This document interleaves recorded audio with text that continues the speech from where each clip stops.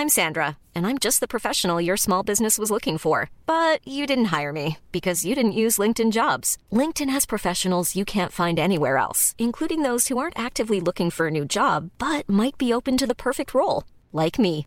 In a given month, over 70% of LinkedIn users don't visit other leading job sites. So if you're not looking on LinkedIn, you'll miss out on great candidates like Sandra. Start hiring professionals like a professional. Post your free job on linkedin.com/people today. Wow. Nice. Yeah. What you're hearing are the sounds of people everywhere putting on Bombas socks, underwear, and T-shirts made from absurdly soft materials that feel like plush clouds. Yeah, that plush. And the best part? For every item you purchase, Bombas donates another to someone facing homelessness. Bombas. Big comfort for everyone. Go to bombas.com/ACAST and use code ACAST for 20% off your first purchase. That's bombas.com/ACAST. Code ACAST.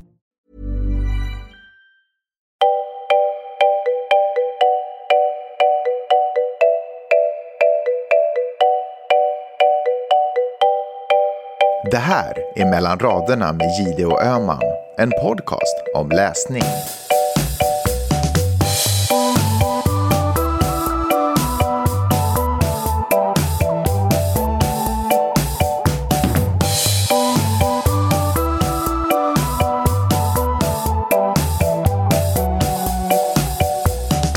Hej Karin. Hej Peppe. Vad har du läst i veckan? Jag har läst 2 böcker. Den ena är, eller nu överdrev jag faktiskt. Jag har läst 2 halva böcker. Så tillsammans blir det en bok. Ja, det räknas. Ja, ungefär så. Och den ena är, du vet, Meg Wolitzer som skrev Hustrun, The Wife. Ja. Som sen blev filmatiserad med Glenn Close och fick massa priser och så. Vi har ju faktiskt talat om den i den här podden. Ja, och vi talade faktiskt om den för ganska länge sedan. Och så blev den ju jättestor och vi älskade den. Har du sett filmen också med Glenn Close? Jag har inte det. För att, gjorde du det? Vad tyckte du? Men alltså jag såg den på flyget och jag tyckte faktiskt väldigt mycket om den. För jag vet inte om jag måste säga att jag såg den på flyget. Kanske det är för den enda gången jag ser på filmer. För att jag har småbarn, är den enda gången när jag flyger. Men jag såg den, tyckte väldigt mycket om den. Men så slog det mig i själva boken. Visst ska hon ta emot det här, eller ska hennes man ta emot det här priset i Helsingfors? Ja, det här filmen, finlandliga priset typ, eller vad, någonting motsvarande. Men i filmen åker de till Stockholm och tar emot Nobelpriset. Och jag kände, jag kan ju fatta det säkert av liksom filmfinansieringstekniska skäl som de åker till Stockholm och tar emot ett svenskt pris. Jag tänker att svensk filmindustri har säkert varit med och finansierat filmen. Men det är så synd. För eller det kan eventuellt vara så att Nobelpriset är lite kändare än ett pris som inte ens finns. Men det här är ju fiktion, det är väl ingen dokumentär. Herregud. Du vet att man kommer från ett litet land nu som ingen vet beef. om.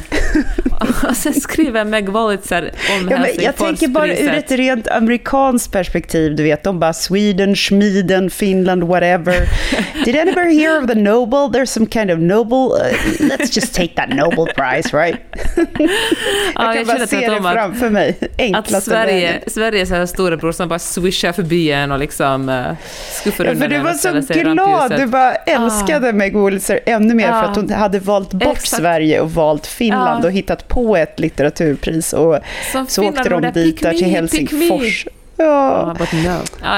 Så därför säger jag att allihopa, läs boken. Skit i filmen. Nej, men på seriösen så sa faktiskt min mamma och jag pratade om just det här idag, och hon sa att när hon såg filmen så Glenn Close är ju så otroligt skicklig och så dominant skådespelare så att hon tog liksom över, det blev fel tyngdpunkt och att det blev en annan, jag vet inte, hon tyckte att det blev en annan känsla helt enkelt i filmen. Jag är sådär, och så kan det vara. Jag är själv lite rädd på grund av just den anledningen. Jag tittar väldigt sällan på filmatiseringar av böcker som jag redan har läst, med undantag för typ Harry Potter eller något sånt där. För att jag blir så det blir liksom kaosigt i huvudet när jag har byggt upp hela den där världen och sen så kommer en ny värld och ska liksom tränga ut den där första. Och så. Men vet du, jag förstår precis vad du menar, men kan du tänka så här att det är liksom helt enkelt en annan berättelse, att försöka skilja åt dem. Det är kanske 2 historier som påminner om varandra, men det är inte samma. Det här är liksom ett parallelluniversum där nästan exakt samma saker och personer figurerar, men det är ändå inte samma historia. Jag känner nämligen hetsen att titta på den här Gräns nu och jag tror att det är väldigt klokt det där. Ja. Jag ska ha det i åtanke för att jag gillade ju verkligen novellen Gräns av John Ajvide Lindqvist och nu fick den ju guldbaggar upp över, du vet, taknockarna och den ska vara så himla bra. Men sen så har jag också hört att den är så liksom grafisk, alltså våldsam, äcklig på det sättet som du och jag pratade om tidigare. Att är det så att liksom har vi blivit helt, har det där eskalerat så mycket, det här liksom de grova uttrycken, alltså det kan vara sex, det kan vara våld, det kan vara liksom... Det förstår vi du menar, att vi är liksom avtrubbade och därför måste vi hela tiden hitta på någonting som, eller författare och liksom manuskribenter måste hela tiden hitta på någonting som är lite chockerande, någonting som rör oss, för att vi kommer liksom att vara obrydda om det bara är det vanliga våld och det vanliga sexet som vi har sett 100 gånger förut. Så någon måste liksom flytta gränsen lite vidare. Om vi hade kollat på någon sån här vanlig Hitchcock-rulle idag, typ Psycho eller Fåglarna eller Fönster mot gården, hade vi överhuvudtaget, hade vi bara så här somnat, eller hade man fortfarande blivit rädd? Vad tror du? Men jag tror att, alltså nu är det ju otroligt länge sedan sett Hitchcock, men jag vill tro att han spelar liksom med andra saker än liksom våldsamma effekter, att det fanns någon slags så här subtil, en subtil ångest. Ja, det är mycket läskigare för övrigt. Ja, när det aldrig händer någonting och bara liksom det hemska sker inuti ens huvud snarare än på framför en på skärmen. Att duscha kommer ju aldrig att vara som förut efter att man har sett den där, i och för sig. Det var ett jättedåligt jämförelse, för det hände ju någonting. Nej, men jag är rädd för dusch. Jag liksom fortfarande...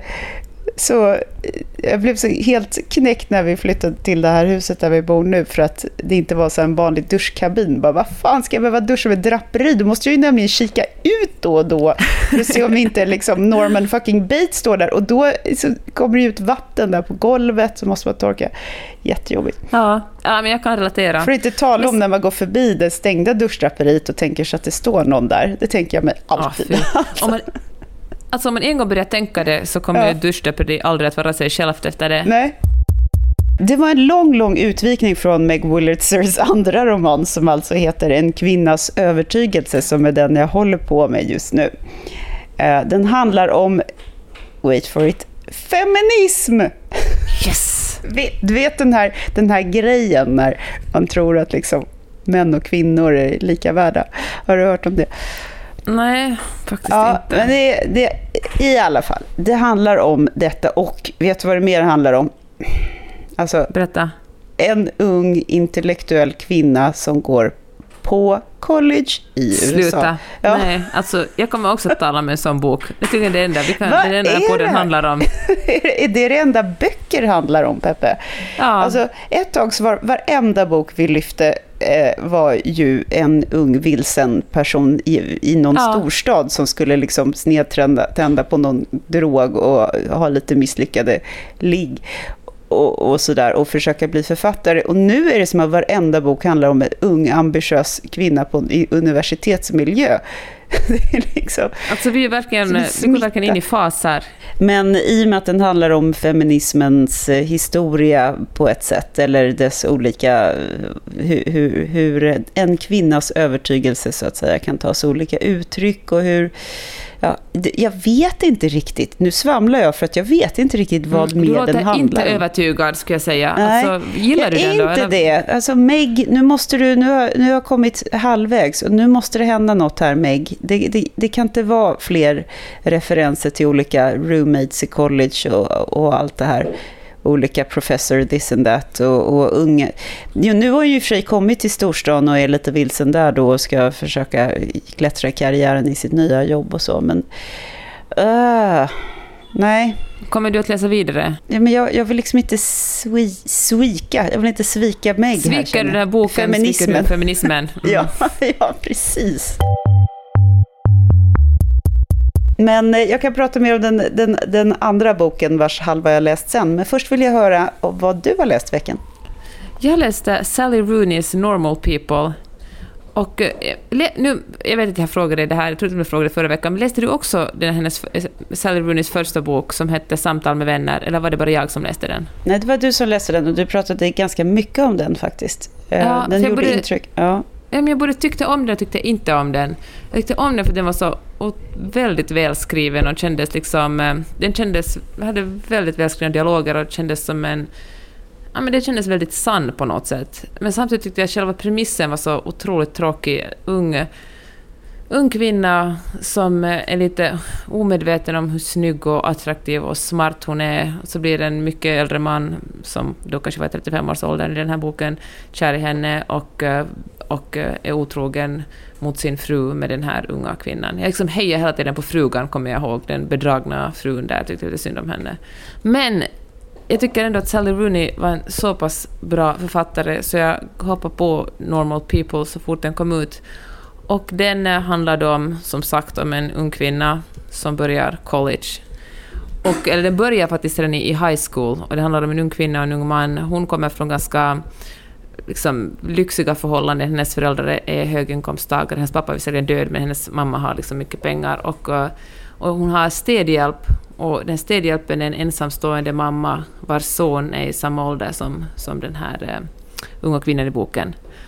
Och den börjar med att utspela sig i high school och där är de båda väldigt liksom, duktiga i skolan, men han har hög status. Han är den där killen som alla vill hänga med och som alla tjejer är lite kära i. Och hon är en outcast. Liksom.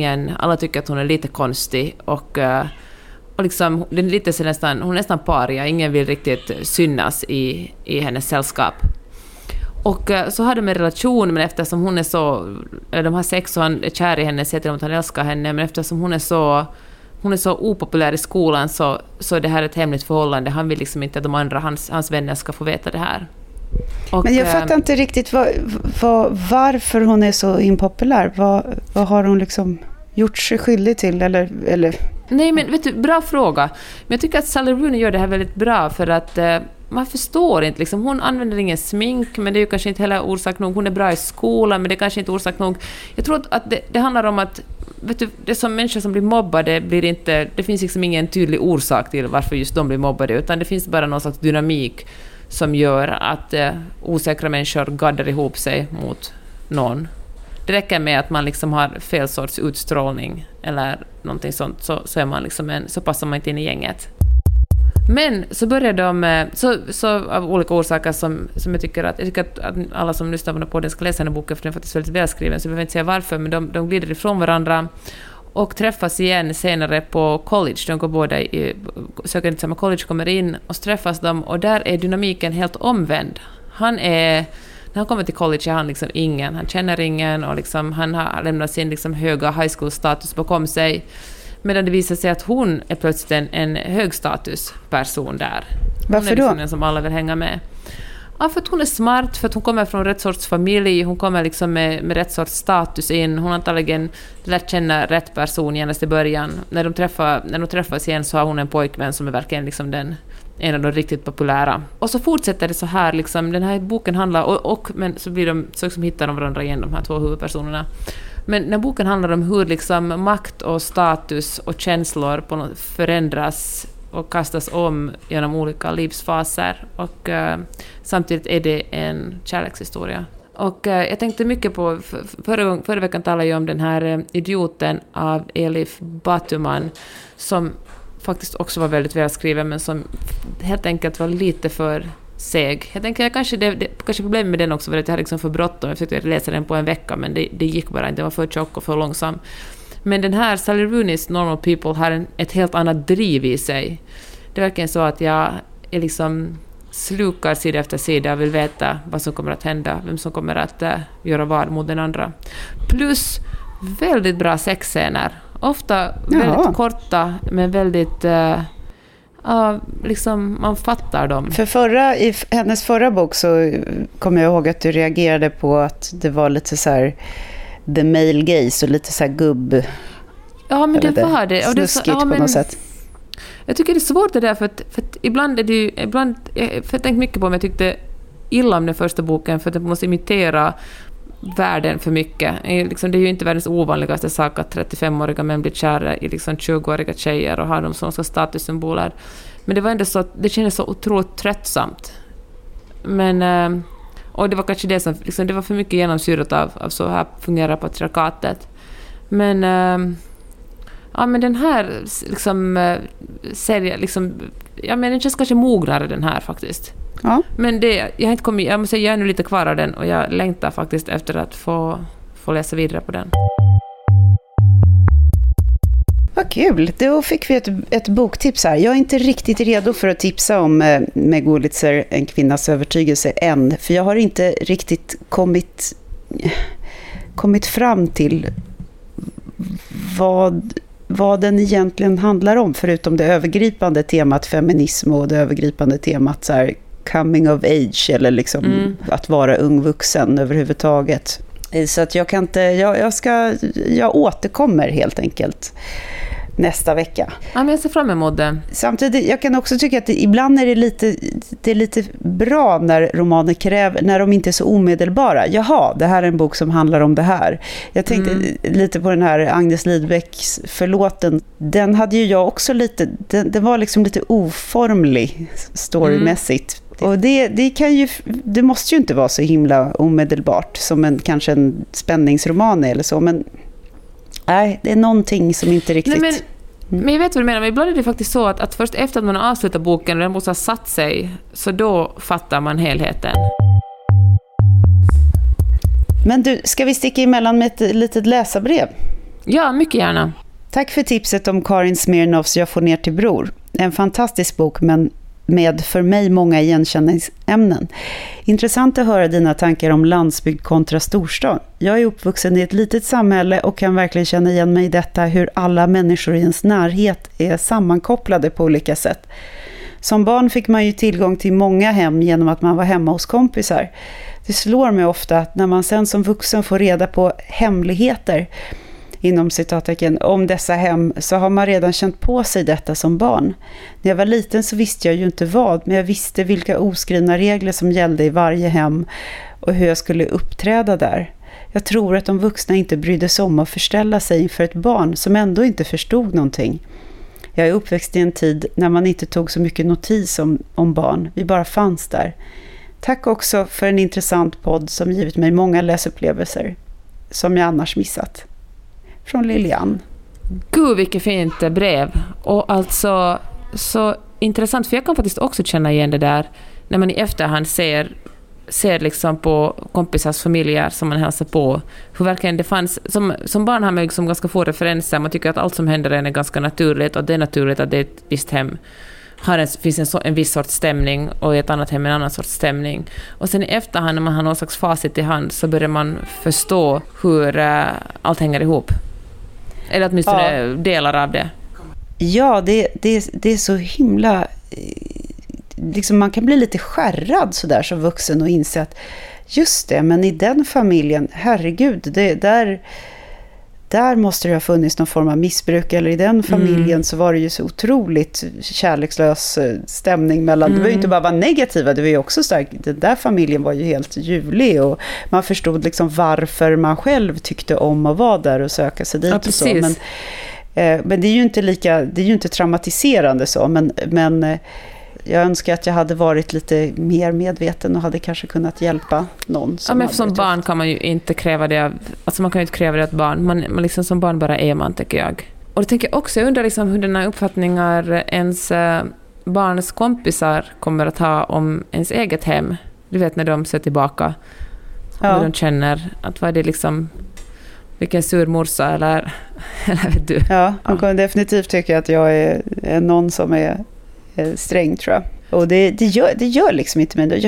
Jag är inte sån här som eller sträng är väl kanske fel uttryck, så gammalmodigt, men att det är tydliga liksom. Fast det är ju rak.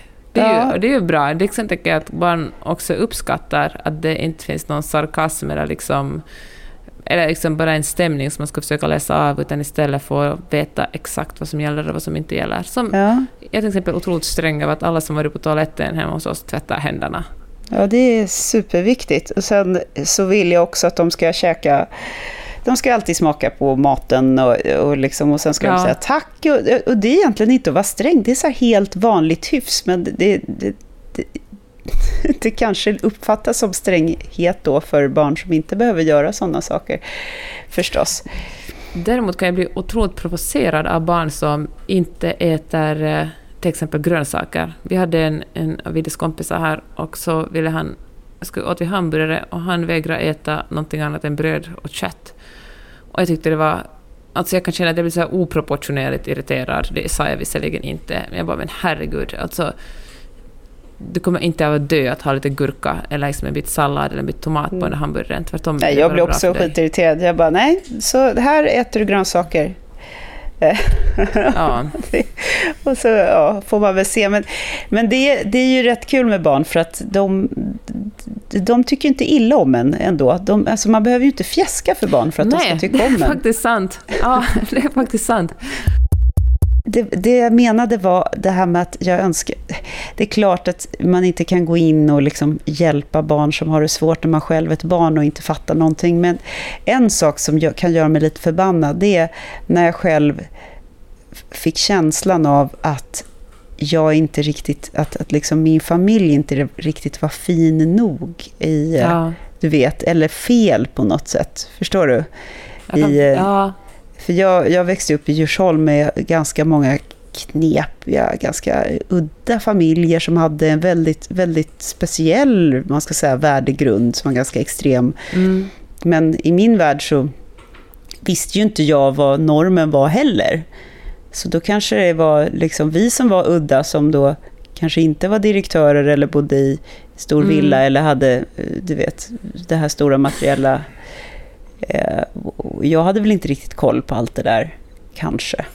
Men så här i efterhand så vet jag ju att det fanns ju familjer som tyckte liksom att vad är det här för konstiga akademikertyper eller liksom någon som de spelar inte golf. Ja, men jag kan förstå det. Vi var på en middag, eller vi var först på en ettårsfesten på en middag igår och då frågade Vidde faktiskt på det första stället vad han sa, viskade han och frågade att de här människorna är rika.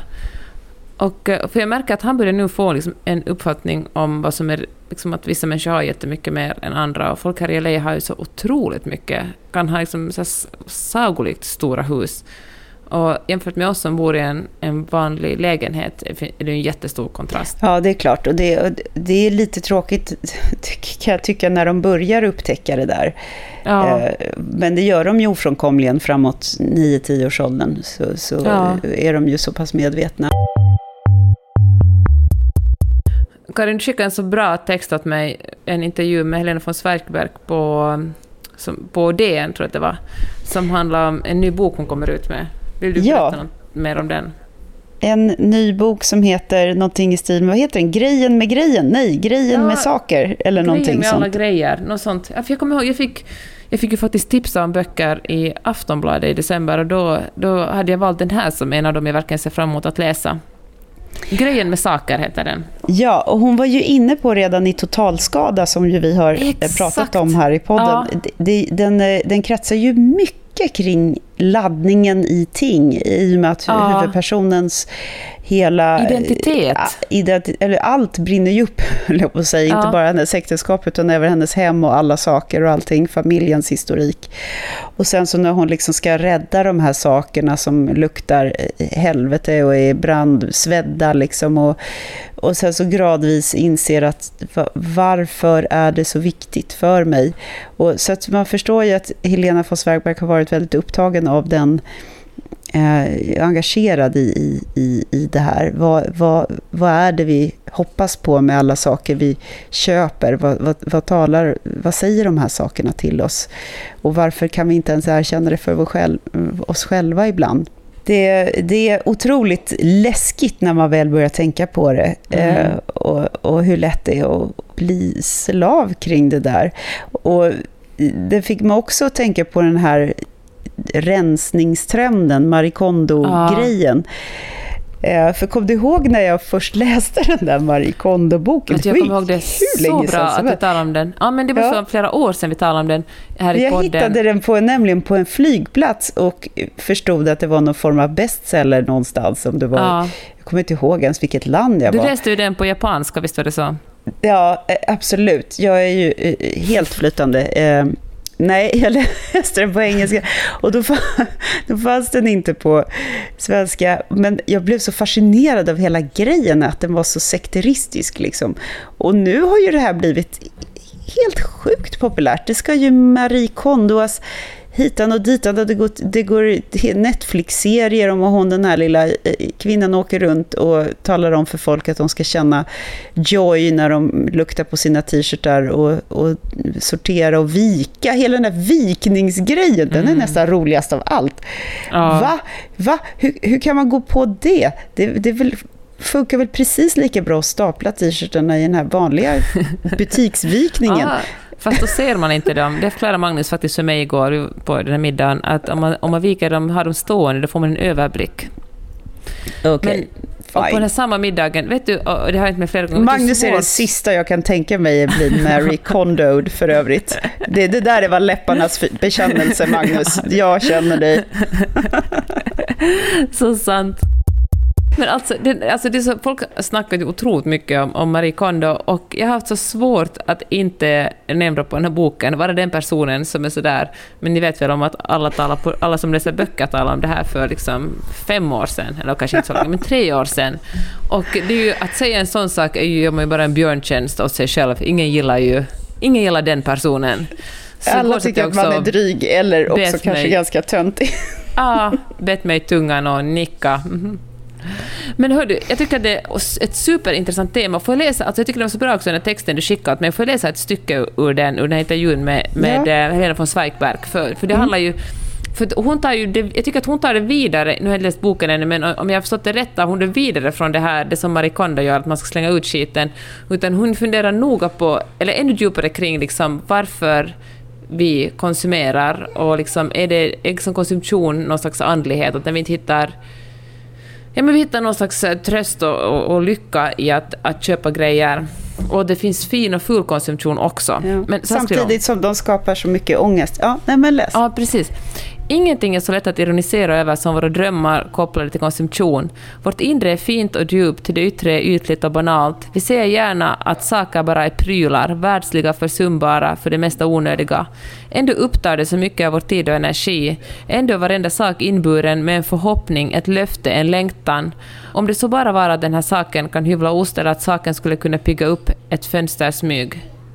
Jag tycker det också, alltså, jag tycker det här var på något sätt klockrent, för saker är ju, alltså det är lite fint att säga att det är bara saker och liksom jag står över konsumtion, men det säger ju enormt mycket om mänskligheten eller om en själv, att man liksom, att man försöker jaga den lyckan, den känslan av att vara en lite bättre och kanske mer lyckad människa om man bara äger en viss sak, eller serverar liksom mat på en viss sorts bricka, eller har en viss sorts soffa. Ja. Jag tycker sånt enormt hyckleri också ibland med vissa, förlåt, inte alla män, men vissa män och även kvinnor då, men som tycker att det är så himla ytligt det här med att shoppa och köpa saker, och de tycker så här, jag är helt ointresserad av det där inredning, kuddar och blaha blaha. Jag intervjuade en framgångsrik kvinnlig företagare som driver ett inredningsmärke. Och hon sa det att det händer henne då och då att hon sitter på något flyg eller på någon jurymiddag eller så bredvid någon annan framgångsrik entreprenör som kanske då håller på med någon sån här digital tjänst eller i något annat sammanhang, och de liksom är lite sådär småföraktfull över att hon håller på med manufaktur eller inredning då, mode, tillverkar saker, och tycker liksom att det här är inte, det är banalt på något sätt. Det är inte viktigt, man räddar inte världen, eller man gör liksom ingen det har ingen samhällsnytta, eller det har ingen betydelse. Och samma människa som sitter och säger att det här det är så oviktigt med varumärken eller saker, har ju i princip alltid på sig precis rätt armbandsur, precis rätt jättedyra plagg, du vet. Den absolut senaste sneakersen med den rätta tjockleken på sulan från det där diskreta märket som bara den som vet. Liksom. Precis. En blinkning till de som vet. Och det är ju precis samma consumerism liksom. Fan, där satt du fingret på någonting. Det intressanta är att bra finkonsumtion och fullkonsumtion. Det finns liksom det finns liksom en klassaspekt där också. Att det finns saker som man köper för att det är otroligt, man säger det här är bra kvalitet och det här är hållbart och det är för min konsumtion lite finare än den som köper på H&M. Trots att och det är ett okänt märke. Det är ju superprestige för att det handlar ju om att det är inte alls om det hade varit helt okänt hade man inte köpt det. Utan grejen är att det ska vara känt för några få men de rätta personerna. Så då är det ju de facto inte okänt liksom. Det är ju som någon slags ädelsten eller någonting. Om ingen visste att det här vore en diamant, hade du köpt den då? Ja, nej. Precis. Alltså nästa grej måste ju på något underligt vänster vara att inte köpa så mycket grejer. För jag tycker att Marie Kondo handlar ju också om att slänga ut grejer, allt som inte sparkle and joy ska man slänga ut, men det handlar ju också någonstans. Det handlar ju liksom in på liksom sophögar och alltså, allt man har, bara för att man gör av med grejer betyder inte att de försvinner, utan de finns ju kvar bara på ett annat ställe, vare sig det är en sophög eller en second hand butik eller någon annanstans eller i havet. Men grundtanken att rensa ut saker som du inte behöver är ju väldigt sund. Den tycker jag är jättebra. Och helst också inte bara slänga dem utan försöka återvinna dem och så. Det är ju toppen. Så det är någonting som också gör att man får sinnesro. För det är någonting med saker som tynger ner en hela tiden tycker jag. Oreda, trots att jag har så otroligt svårt för oreda har jag fruktansvärt dålig liksom, ordning i skåp och lådor och grejer. Huset är väl okej så, men jag kommer liksom, det är sällan som jag får känna att jag har tiden och orken att göra det där. Och jag går liksom runt och fantiserar kring hur fint jag vill ha det i mina garderober och så gör jag det inte för att det är alltid något annat som jag tycker är viktigare då. Ja, eller borde man liksom tala om, eftersom folk inte verkar sluta konsumera, borde man börja snacka om liksom att konsumtion som bara sparkar and joy, alltså inte bara för stunden utan också är liksom på något sätt ha ett längre perspektiv. Tänka att kommer den här grejen att göra mig glad nu om 5 år eller kanske till och med om 10 år och där känner den där spark joy liksom, stunden. Ja, förmodligen, för att det där spark joy är väl ändå reptilhjärnan som, alltså jag kan säga om jag tittar på skincity.se så sparkar det jättemycket joy när jag ser en superdyr fin kräm för 700 kronor, men om jag skulle trycka på köpknappen då varje gång så skulle det gå jättedåligt för mig rent ekonomiskt. Men det som du sa, den förvandlas ju ganska fort till ångest. Alltså det är konstigt som känslan från att ha tryckt på köp, speciellt när man handlar på nätet tycker jag. Så bara för liksom osynliga pengar. Man vill ha någonting och sen vill man ha det ända tills det ungefär är på väg hem till en. Då känner jag ofta en sån här, behövde jag verkligen den här grejen? Ja, jag tycker det är så ångestladdat. Det är mycket värre att köpa till exempel såna dyra saker typ hudvård eller så på nätet än att köpa det i en butik av någon anledning. Det känns så fåfängt och liksom syndigt. Jag vet inte varför. Det är bara så här trivialt. Och men det påpekar ju Helena von Sverberg också, att de där könsrollerna som är liksom inympade i konsumtion då, att kvinnor som kommer hem med kassar med någon dyrt plagg eller så alltså, vad ska man säga, schablonmässigt då, en sån schablonscen och mannen tycker sådär, vad är det där för trams, så kan du lägga 3000 spänn på ett par stövlar och så går han och köper ett golfset då för 30 000 och då är det på något sätt en investering. Det pratar hon ju också om. Ja, men vilka konsumtionsändamål som har högre status. Och nu ser jag otroligt mycket fram att läsa den här boken. Vet du, det kommer ut alldeles nu på våren, va? Ja, precis. Det gör den. This Mother's Day, celebrate the extraordinary women in your life with a heartfelt gift from Blue Nile. Whether it's for your mom, a mother figure, or yourself as a mom, find that perfect piece to express your love and appreciation. Explore Blue Nile's exquisite pearls and mesmerizing gemstones that she's sure to love. Enjoy fast shipping options like guaranteed free shipping and returns. Make this Mother's Day unforgettable with a piece from Blue Nile. Right now, get up to 50% off at BlueNile.com. That's BlueNile.com. I'm Sandra, and I'm just the professional your small business was looking for. But you didn't hire me because you didn't use LinkedIn Jobs. LinkedIn has professionals you can't find anywhere else, including those who aren't actively looking for a new job, but might be open to the perfect role, like me.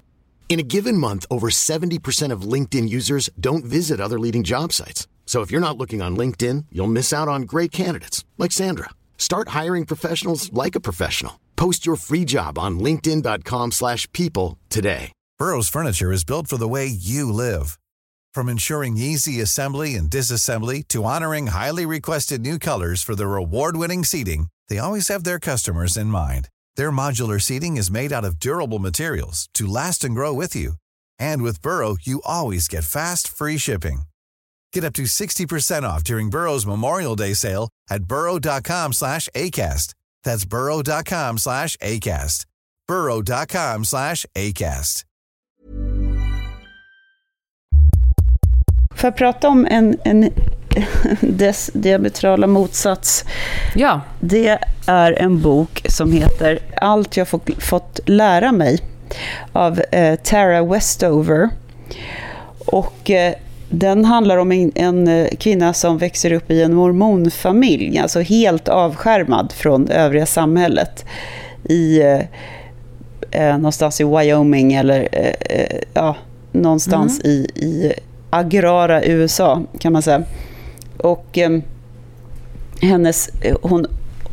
hon blir så där homeschooled fast ändå inte, för att pappan har, man förstår liksom mellan raderna att han har någon form av bipolär sjukdom eller någon form av psykisk ohälsa som gör att han blir liksom ännu mer sekteristisk än den här kyrkan redan dikterar att han ska vara, så att säga ännu mer dogmatisk och tycker att allt som inte är livet på gården och hans liksom normer och familjen är syndigt och kätterskt och fel och han har konspirationsteorier som liksom eskalerar genom för varje år då. Om det börjar med att han är misstänksam mot folk som inte är kristna naturligtvis, men sen kommer det här misstänksamheten mot regeringen och systemet, det här vaga liksom. En svärd blir bara mindre och mindre hela tiden. Ja, liksom. Så bara plocka barnen ur skolan. De får inte ens plugga hemma för utbildningen, liksom att man bekänner sig till systemet, och sen så börjar han hålla på med så här Illuminati, du vet, och det var spårar. Så den här flickan då, när hon är 17 år så har hon liksom aldrig hört talas om förintelsen eller du vet, inte knappt umgåtts med andra barn. De tror inte på läkarvetenskapen då, så att barnen och familjen råkar ut för massor av skador då på grund av att pappan, de får jobba under väldigt tuffa omständigheter då på någon skrot då på gården och så, och då så ska de tydligen läka med hjälp av mamman såna här örtmediciner och så. Fy vad vidrigt. Men det här är en roman, va? Det är ingen självbiografi? Nej, det är en självbiografi faktiskt. Så att den är skriven av densamma då, jaget i boken, som är lilla syster i den här familjen. Nej, men den är helt fantastisk, spännande. Jag ska säga så här, nej, den är inte fantastisk ur ett litterärt perspektiv. Jag tycker att den är rätt stolpigt skriven. Den hade mått bra av en spökskribent kanske, eller en hård jäkla redaktörspiska. Det är någonting med språket som hela tiden liksom omständligt och hon är inte så bra på att gestalta då. Tara Westover, men vad fan, hon med tanke på att hon överhuvudtaget skriver det här, det är ju så intressant. Hon är född 86 och hon har gjort världens akademiska karriär och doktorerat i idéhistoria och sådär. Så att det är häftigt, vilken jäkla resa hon måste ha gjort. Det ska bli kul att fortsätta läsa den. Ja, men du får tala vidare om den i nästa avsnitt. Så jag blev intresserad av historien, så jag vill helst att du berättar den för mig så att jag inte behöver läsa den själv. Man blir också lite deprimerad över alla möjliga religioner där barnen då tvingas inordna sig i föräldrarnas världsbild och skärmas av. Det är psykisk misshandel. Ja, men du, vad hände mer? Kan vi inte bara ta ett litet break från böckerna och prata om det här vädret? Du snackar om att du hade något möte idag som blev instängt på grund av regn och sen var det träd som hade ramlat ner. Vad är det som händer? Ja, men alltså, det regnar ju otroligt mycket i LA. Jag ska intervjua en kvinna som forskar i etnicitet och brottslighet. Och hon ska köra ner från Santa Barbara som ligger ungefär 200 kilometer norr om Los Angeles. Och så vi skulle träffas redan på lördagen, men då sa hon att hon tyvärr inte kan komma ner för att det är så farligt att köra regn och flera vägar är stängda. Och det beror delvis på att det brann så mycket här för några månader sedan. Ja, men då kan det ju bli sådana här mudslides och allt möjligt. Det är faktiskt rätt otäckt. Ja. Och det hade ju blivit faktiskt. Jag läste att liksom en brandman hade omkommit igår för att på grund av en sån här mudslide på vägen. Och då flyttade vi den intervjun tills idag. Idag ska jag träffa henne, men då hörde hon av sig sen igår kväll och sa att ett träd hade blåst ner på hennes hus. Så liksom, alltså hon är tvungen att flytta, bara samla ihop sina grejer. Hon bor liksom tydligen på campusen, men drar iväg någon annanstans. Hoppas att universitetet kan hjälpa henne att hitta en ny bostad. Så det verkligen, ja men vet du, myndigheterna uppmanar liksom också Los Angeles-bor att stanna inne på grund av de hårda regnen. Det handlar ju delvis om att ingen kan köra regn här liksom, så det är ju alldeles men det är ju kaotiskt ute på motorvägen. Jag vill bara påminna dig om att presidenten har sagt att det här med klimatförändringarna bara hittar på, så att bara så du vet. Det är ju väldigt kallt, det är ju ett typiskt bevis på att det inte är klimatförändring på gång, för det är så kallt i Ja, du tänker så. Ja, men det är ju tryggt ändå. Här är det också kallt. Verkligen. Jag har ägnat hela dagen åt att skotta. Så att jag tror att det, och i likhet med förmodligen resten av typ Svealand och Norrland. Så att imorgon kommer det nog vara, om man är kiropraktor i Sverige just nu, så tror jag att man har en jäkla business alltså. Fy. Men jag gillar att skotta, jag gillar snö. Jag älskar när det är så här enorma mängder snö. Det är kanske inte om jag har bråttom och ska iväg och det går inga bussar och så där, men det är en söndag med barnen och jättemycket snö. Det är faktiskt väldigt härligt, tycker jag. Ja, jag kan tycka att det är fint, men typ i 1 eller 2 dagar. Det är mysigt att vara ute som så rosor på kinderna, så kommer man in och dricker varm choklad och sitter vid brasan, men sen du är lite som hemmakatt. Ja, men sån är jag. Men hörru, innan vi slutar vill jag nu tala om en sak. Det var en sak som slog mig när du sa att den boken du läste om att när kvinnans, eller visste inte om förintelsen till exempel. Och du vet en podd vi talade om för månader sedan, men som heter Hur kan vi? Som har han som gör podden heter Navid Modiri. Ja, just det. Och nu minns jag faktiskt inte exakt vad just det sa. Jag kanske var Alexander Bard som man intervjuade då. Och då lyssnade jag på det och så störde mig otroligt mycket på att den här programledaren inte ställde en enda kritisk fråga eller ifrågasatte några påståenden. För att, han lät barn hållas och bara bre ut sig om att feminismen är överdriven och mannen är hotad. Och, precis.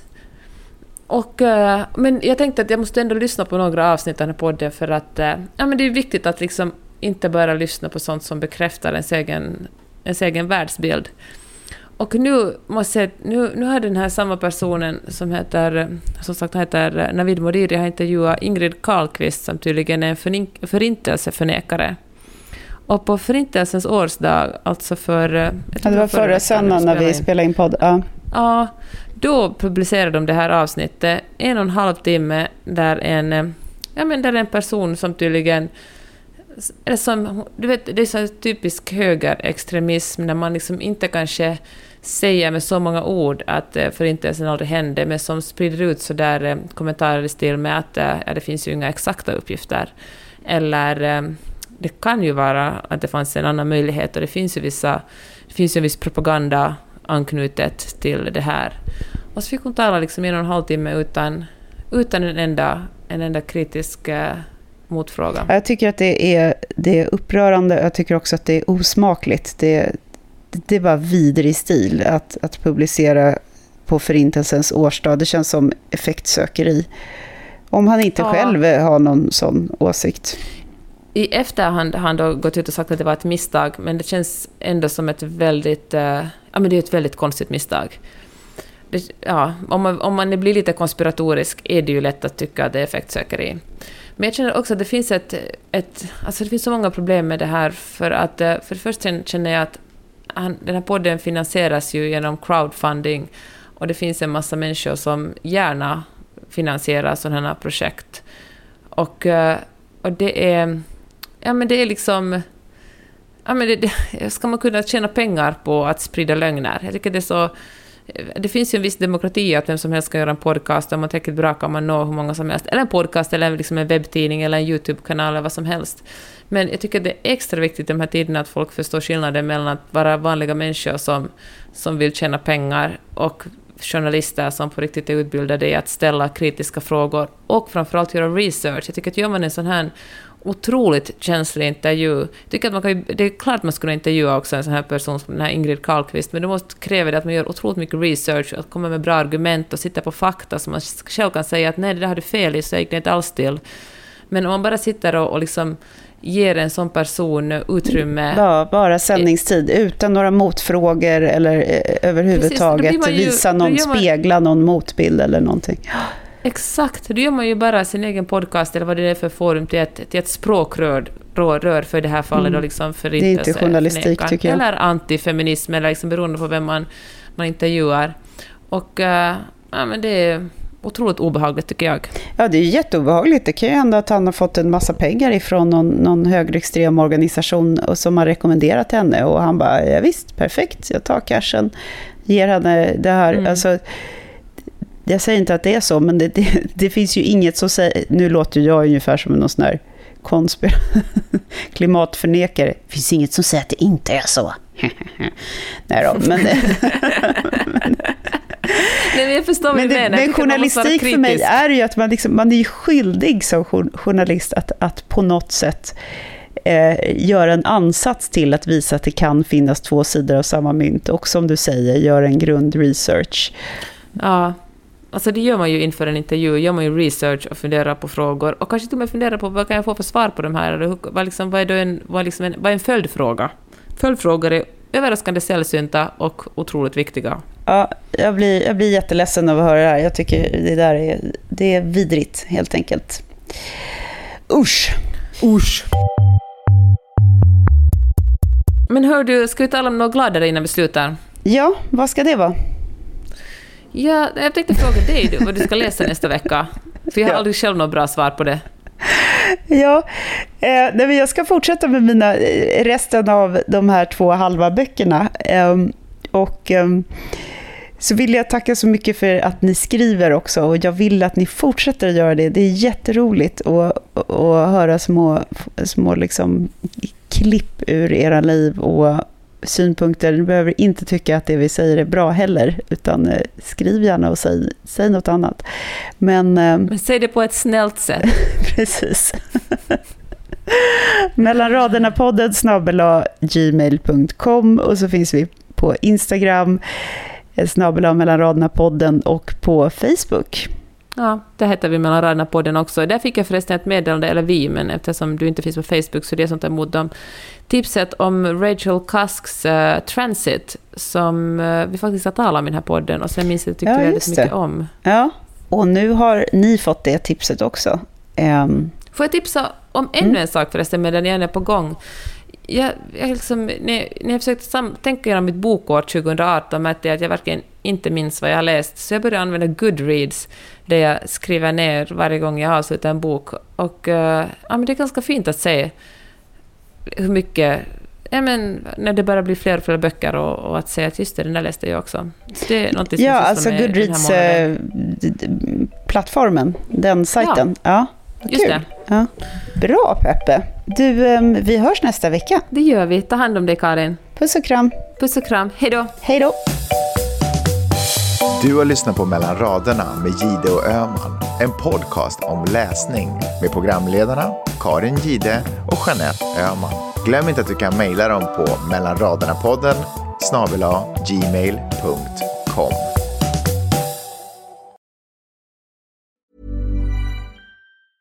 Mom deserves the best, and there's no better place to shop for Mother's Day than Whole Foods Market. They're your destination for unbeatable savings, from premium gifts to show-stopping flowers and irresistible desserts. Start by saving 33% with Prime on all body care and candles. Then get a 15-stem bunch of tulips for just $9.99 each with Prime. Round out Mom's menu with festive rosé, irresistible berry chantilly cake, and more special treats. Come celebrate Mother's Day at Whole Foods Market. Imagine the softest sheets you've ever felt. Now imagine them getting even softer over time. That's what you'll feel with Boll & Branch's organic cotton sheets. In a recent customer survey, 96% replied that Boll & Branch sheets get softer with every wash. Start getting your best night's sleep in these sheets that get softer and softer for years to come. Try their sheets with a 30-night guarantee. Plus, get 15% off your first order at bollandbranch.com. Code BUTTERY. Exclusions apply. See site for details.